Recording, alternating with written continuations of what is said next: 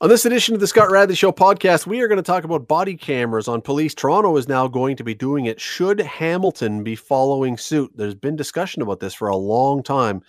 President of the Hamilton Police Association will join us to give his opinion on whether his officers should be doing this. Also, we have a new finance minister. There have been lots of points of discussion already about whether or not we will be heading towards a clamping down of spending because heaven knows we spend a lot, or if we are going to keep expanding the spending in Canada. Which way is Chrystia Freeland going to go? We're going to talk about it as well. Enjoy.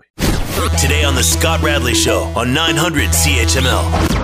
We learned yesterday that Toronto is going to be outfitting its police officers with body cameras now. Almost 2,400 cameras they're buying. It's not going to come cheap. The equipment is going to cost something in the neighborhood of $34 million to get. But this has been an issue that has been bouncing back and forth for a long time now. Critics of police, and you've heard them, they say these body cameras are absolutely necessary to show when the police brutalize someone. And defenders of the police say, no, it's essential to have these cameras to show when the police are doing something right or when false claims of police brutality are leveled.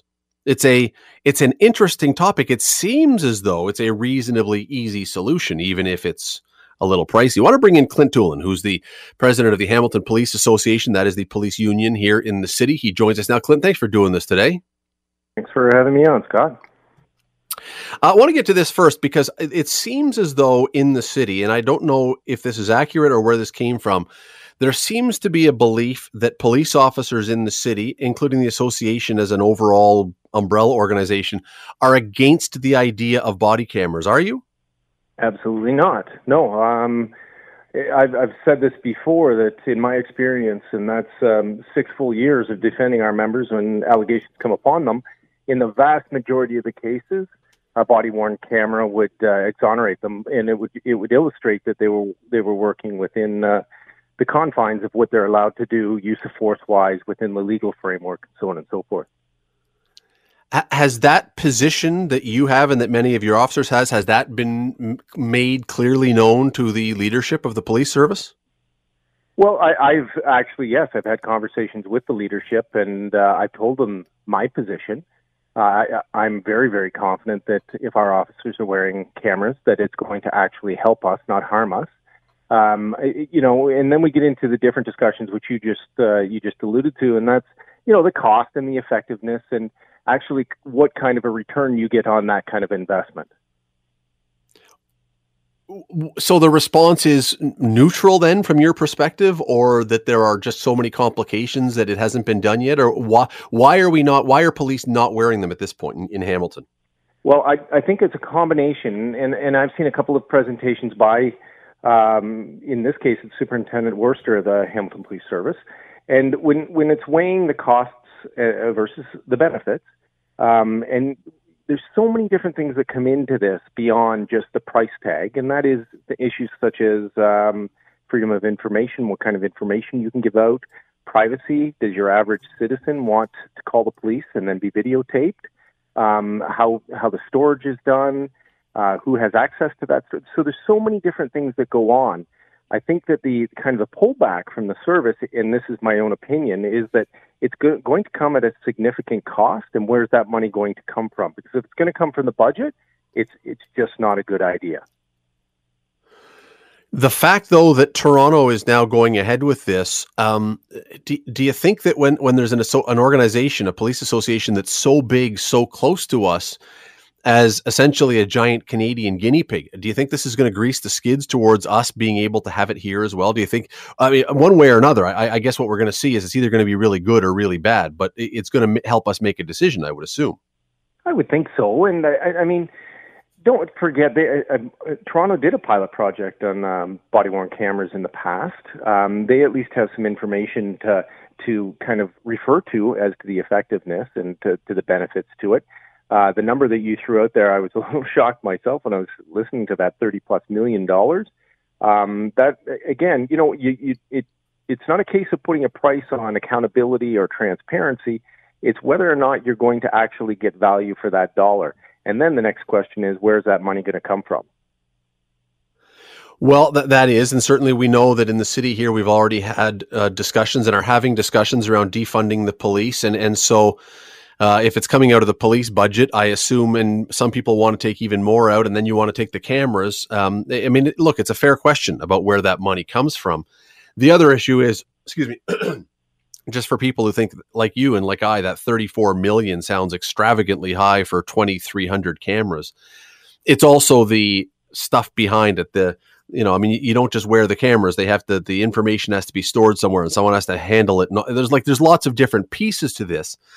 The other thing though, Clint, that really always, and I want to get into some of the more details in a second after a break, but the issues that you talk about privacy and everything else, these sound like they are non-important issues when we're talking about police safety and public safety until they become an issue. They're not an issue until they become an issue, and then we suddenly have other discussions to do.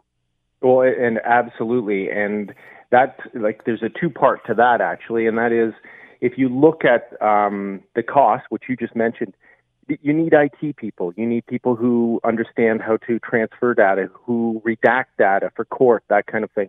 You need a number of full-time positions to be able to deal with that. The second part is, and you just hit the nail on the head. If you look at the most recent articles in the newspapers and in the media about the COVID and the access that police have had to that information, already we have people crying out saying that we're accessing information, private information. That is the same type of thing that we're going to deal with body-worn cameras. You're listening to the Scott Radley Show podcast on 900 CHML. Clint, we just saw an example of the good and the bad, I suppose, of body cameras. Yesterday, we saw a body cam video released. Now, it's from California. It involved the Raptors president, Masai Ujiri, and a California officer who was working at the finals last year in the NBA. This one didn't look good for the police officer. When you see the ones that don't look good for police, does that deter you from the idea of bringing them in? No, absolutely not. I can tell you, Scott, that when I assist our officers when there's allegations of wrongdoing, the first thing that I tell them is, let's get to the bottom of the truth, and once that's done, then we can move forward. And there's not a Hamilton police officer that's supportive of wrongdoings by their peers. So, I mean, if somebody is doing something wrong, catching it on video is just a matter of course, and they need to be held responsible and dealt with appropriately according to the behavior. So, no, it doesn't deter me at all. And what you say, I think, is exactly what I think a lot of people really want to hear, and that is, if there are cameras, and if there is footage, and if we see something play out, and if it does look like the officer is in the wrong, I think people want to say, we don't want to see now a long, drawn-out, protracted thing where the officer gets off on a technicality or police say, no, there's really nothing wrong here, when people can see with their own eyes. Again, I understand what the union's job is to defend the officers, but you potentially open the door to even more problems if you tell people what you're seeing is not really what you're seeing.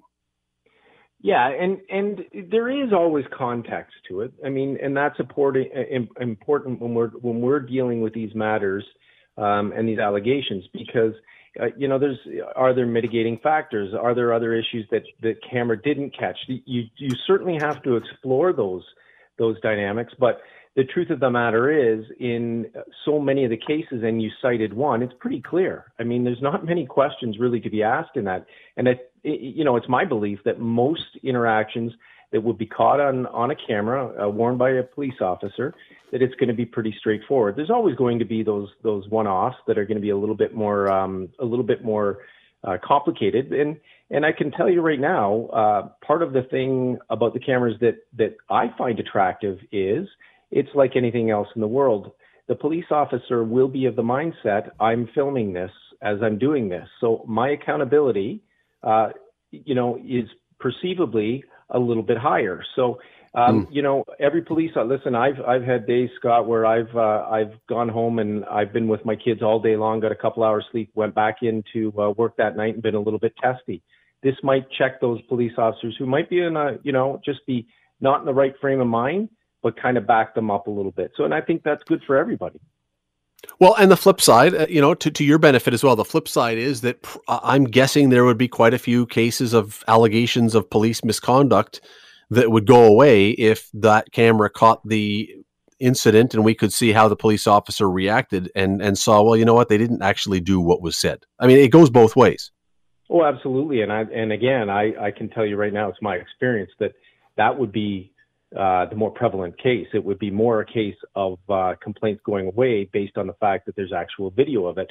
And Scott, I tell, as a road supervisor, I would tell the officers, just expect to be videoed every day. You go to different websites, but about 85% of all Canadians have smartphones right now. We interact with with the public about 20 million times a year.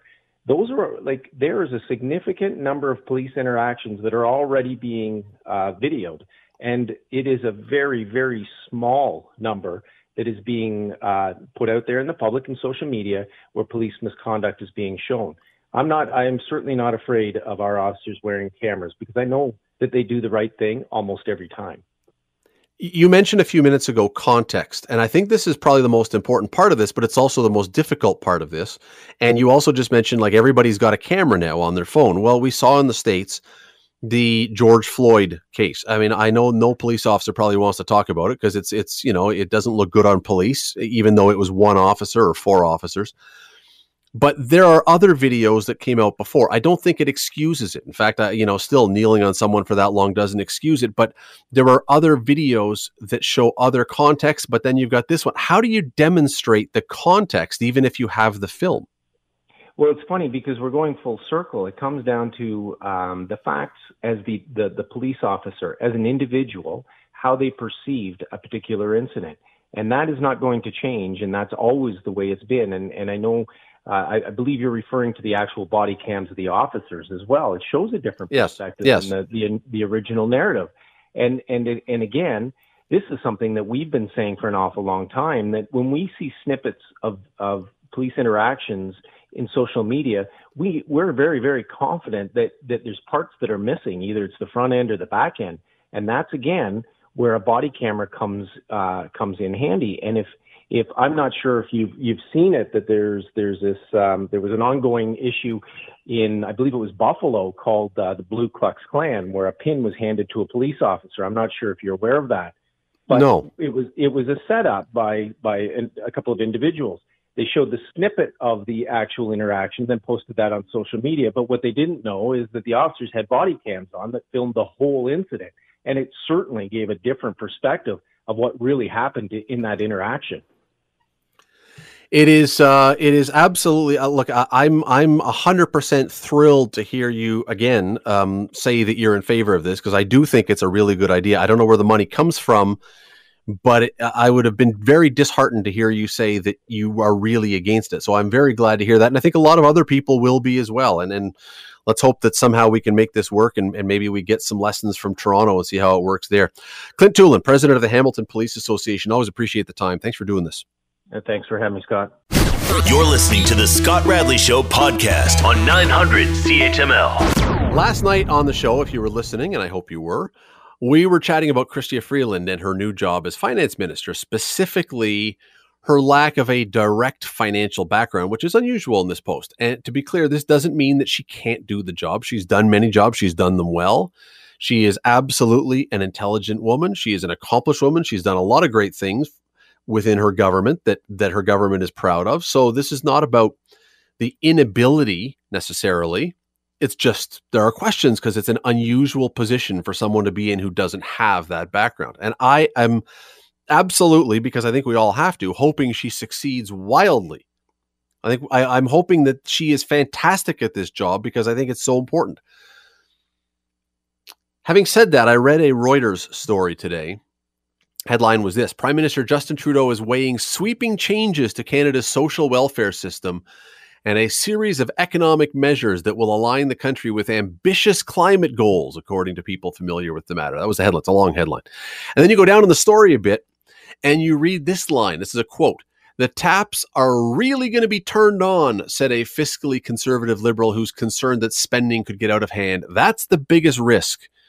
That's a politician in the Liberal Party, saying the taps are about to really be turned on.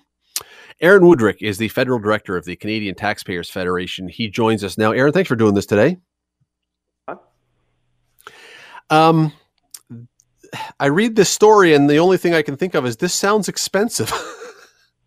No, you're right. And as someone who, is paid to watch the books, it's the sort of thing that makes your heart stop for a second, because, that kind of language is worrisome enough in the best of times. We're certainly not in the best of times. And remember, this is coming from someone inside the Liberal government who, has been comfortable with $30 billion deficits. Now we have a $343 billion in rising deficit. So the idea that the taps are going to be turned on, the taps have been sort of on full bore for months right now. And the idea was once we sort of move to reopening the economy, that the taps would turn off. So it is alarming to hear, leaks like that coming out of this government. And it really makes you wonder what the government has up their sleeve next. Yeah, if we've just been spraying things with a garden hose so far, I'm a little fearful of the fire hose that may be whipped out right now to start spraying, because there are some predictions that have come out today about this whole idea that we could be running $100 billion plus deficits for another year or two after this. And again, I'm not an economist. I don't pretend that I could be finance minister, even though I'm a journalist like Chrystia Freeland. She's a little more accomplished at this stuff than I am. Nonetheless, that's an enormous, unbelievable amount of money considering what the biggest deficits have been out of wartime prior to now. We're just blowing the walls down with this stuff. Yeah, and we have to remember it's the principle is the same as for your own household. I mean, you money you borrow, you have to pay back. This is not free money coming out of the sky. And if you have a disaster strike your family and you have to borrow money, say a disaster strikes your family and you can't work for a few months and you have to borrow money, I think it would be odd that at the end of that, the first thing you say is, well, you know what, we should borrow more money right now. I think you would be looking at ways to climb back, not to just start borrowing and spending more. And yet that's exactly what we're hearing with language like this. When the Prime Minister says he wants to go big, that makes me very nervous because we are in a very weak position. This is the last time of any time that we should be thinking about going big, so to speak. You use the example, and Aaron, I get confused about this all the time because we talk money on the show with some regularity, and whenever I use the example of comparing the government's budgeting process or whatever to the household budget that you just used, I get people who say that you can't do that. That's not a fair comparison. That's completely different. It's not allowed to be used. And I grant you that it's not exactly the same, but I don't think it's that far off, is it? No, I mean, the primary difference is that governments never die and that governments have a power that you and I don't have, the power to tax. But all that does is it changes the dynamic so that when government spends, you know that the main way that they're going to get that back is to tax you. And that, of course, has other implications for people trying to make ends meet, for businesses that are making decisions. And so, yes, it's true. The analogy is not exact, but mathematics is the same. When you borrow money, you have to pay it back. The government has different tools to do that. But saying that we should just, wave our hands and not worry about borrowing because it's government doing it, I don't think that's right. I don't think it's a secret to anybody who listens to this show that I'm a fiscal conservative. I don't make any bones about that. So one thing that I truly believe is that when governments of any stripe give free stuff, and when I say free, it's not free to everybody. I mean, it's not taxed. You still have to pay for it, but people get stuff they're not having to pay for directly. When they get that, they don't want to give it away. And so if we start hearing about these programs of massive social spending and national pharmacare and, guaranteed income and all these kind of things, listen, once these things go into place, we're never getting rid of them ever again. Doesn't matter what government's in place. Yeah, a lot of cases that is the trap that you get yourselves into. But I think it speaks more to just dishonest politics. Like I'm a small government person. I believe that government needs to do a few important things and do them well, and that we run into trouble when they try to do too many things and spread themselves too thin. But I respect people that take the opposite view if they can explain how to pay for it. What I don't have time for is people who want to promise the moon but have no intent or concern about how they're going to pay for those promises. If you want to present to people the option of, we'll tax you more and you'll get more, I could live with that fight. I'm happy to debate that. But to promise all this more stuff, but you don't have to pay for it, I just think that's misleading and it's dishonest. Somebody else can pay for it. You're listening to the Scott Radley Show podcast on 900 CHML. We are talking with Aaron Wudrick, the federal director of the Canadian Taxpayers Federation, about what we're expecting from the new finance minister.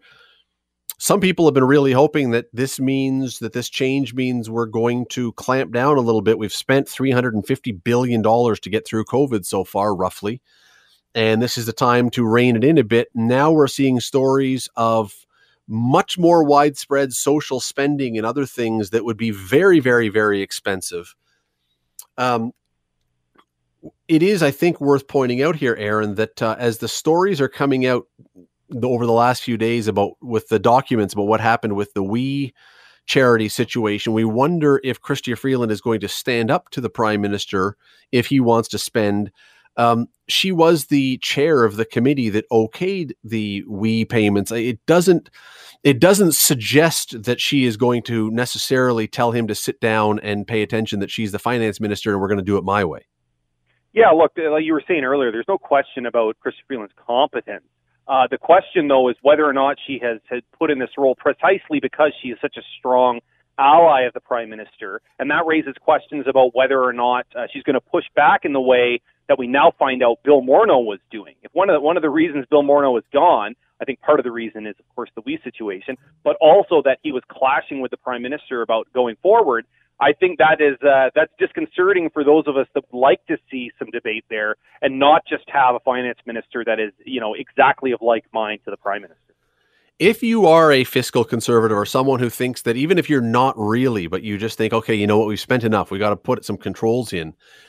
Is there really any way to do anything here? Because when the government comes back in September, I mean, the government has said you can have a vote of non-confidence and topple us. But if what they're proposing is massive social programs, the Green Party and the NDP are going to love this. They're not going to vote to topple the Liberals. They're happy to go along with this, which means it's going to go ahead.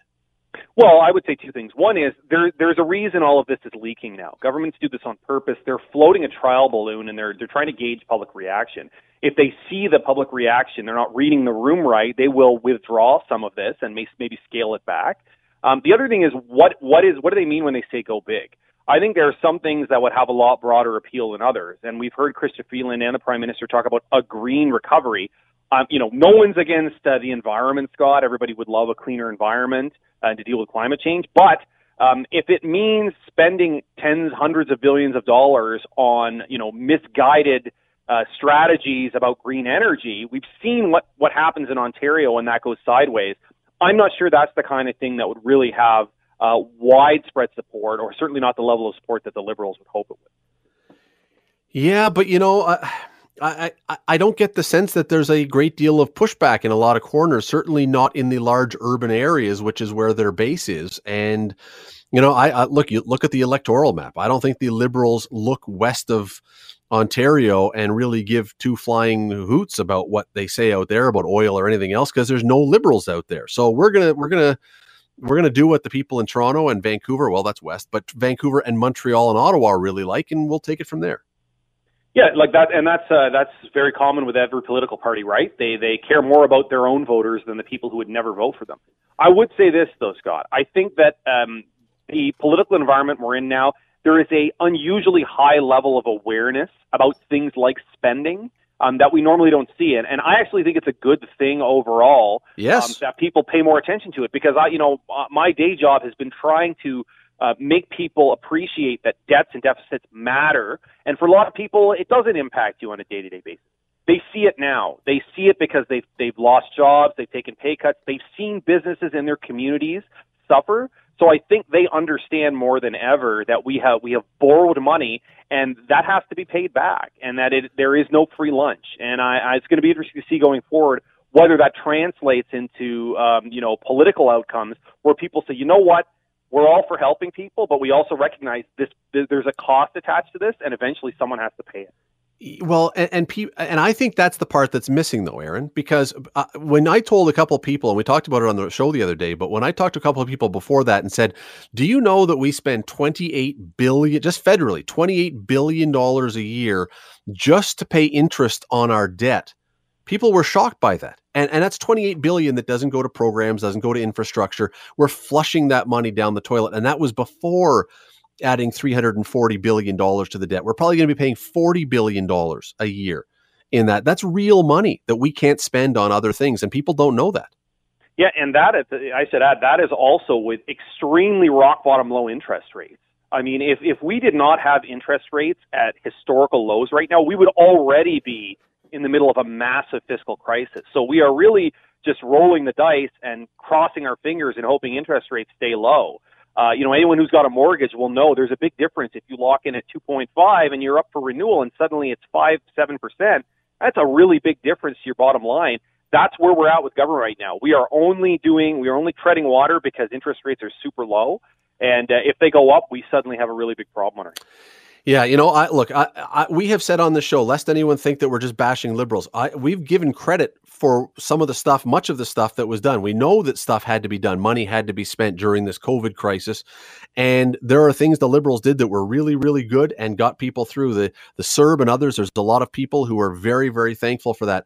The issue is that was a catastrophe that was unforeseen and that we couldn't do anything about it except that. I don't know that we want to take the catastrophe and exacerbate it beyond what we absolutely have to. And that's what I see about to happen, or at least rumored to be about to happen.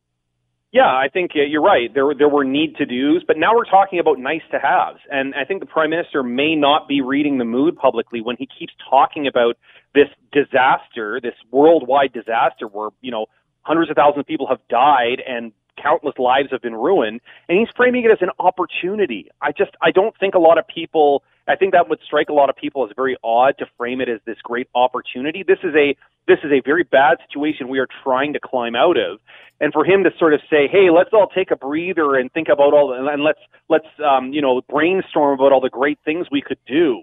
I'm just not sure that a lot of people are at that. They're still worrying about making it to next month and making their mortgage payments and getting groceries. The idea that we should use this as a chance to brainstorm all these fantastic new opportunities, I'm just not sure that that's the public mood. Aaron Wudrick, Federal Director of the Canadian Taxpayers Federation. Thank you for the time today. Appreciate it. Thanks a lot, Scott. The Scott Radley Show. Weekday evenings from 6 to 8 on 900 CHML. The Scott Radley Show podcast is available on Apple Podcast, Google Podcast, and wherever you get your podcasts. I'm Scott Radley. Thanks again for listening, and do not forget to subscribe to this podcast. It is free. You will never miss an episode, and also be sure you rate us and review us. Whatever you think of us, we'll take it. Thanks for listening.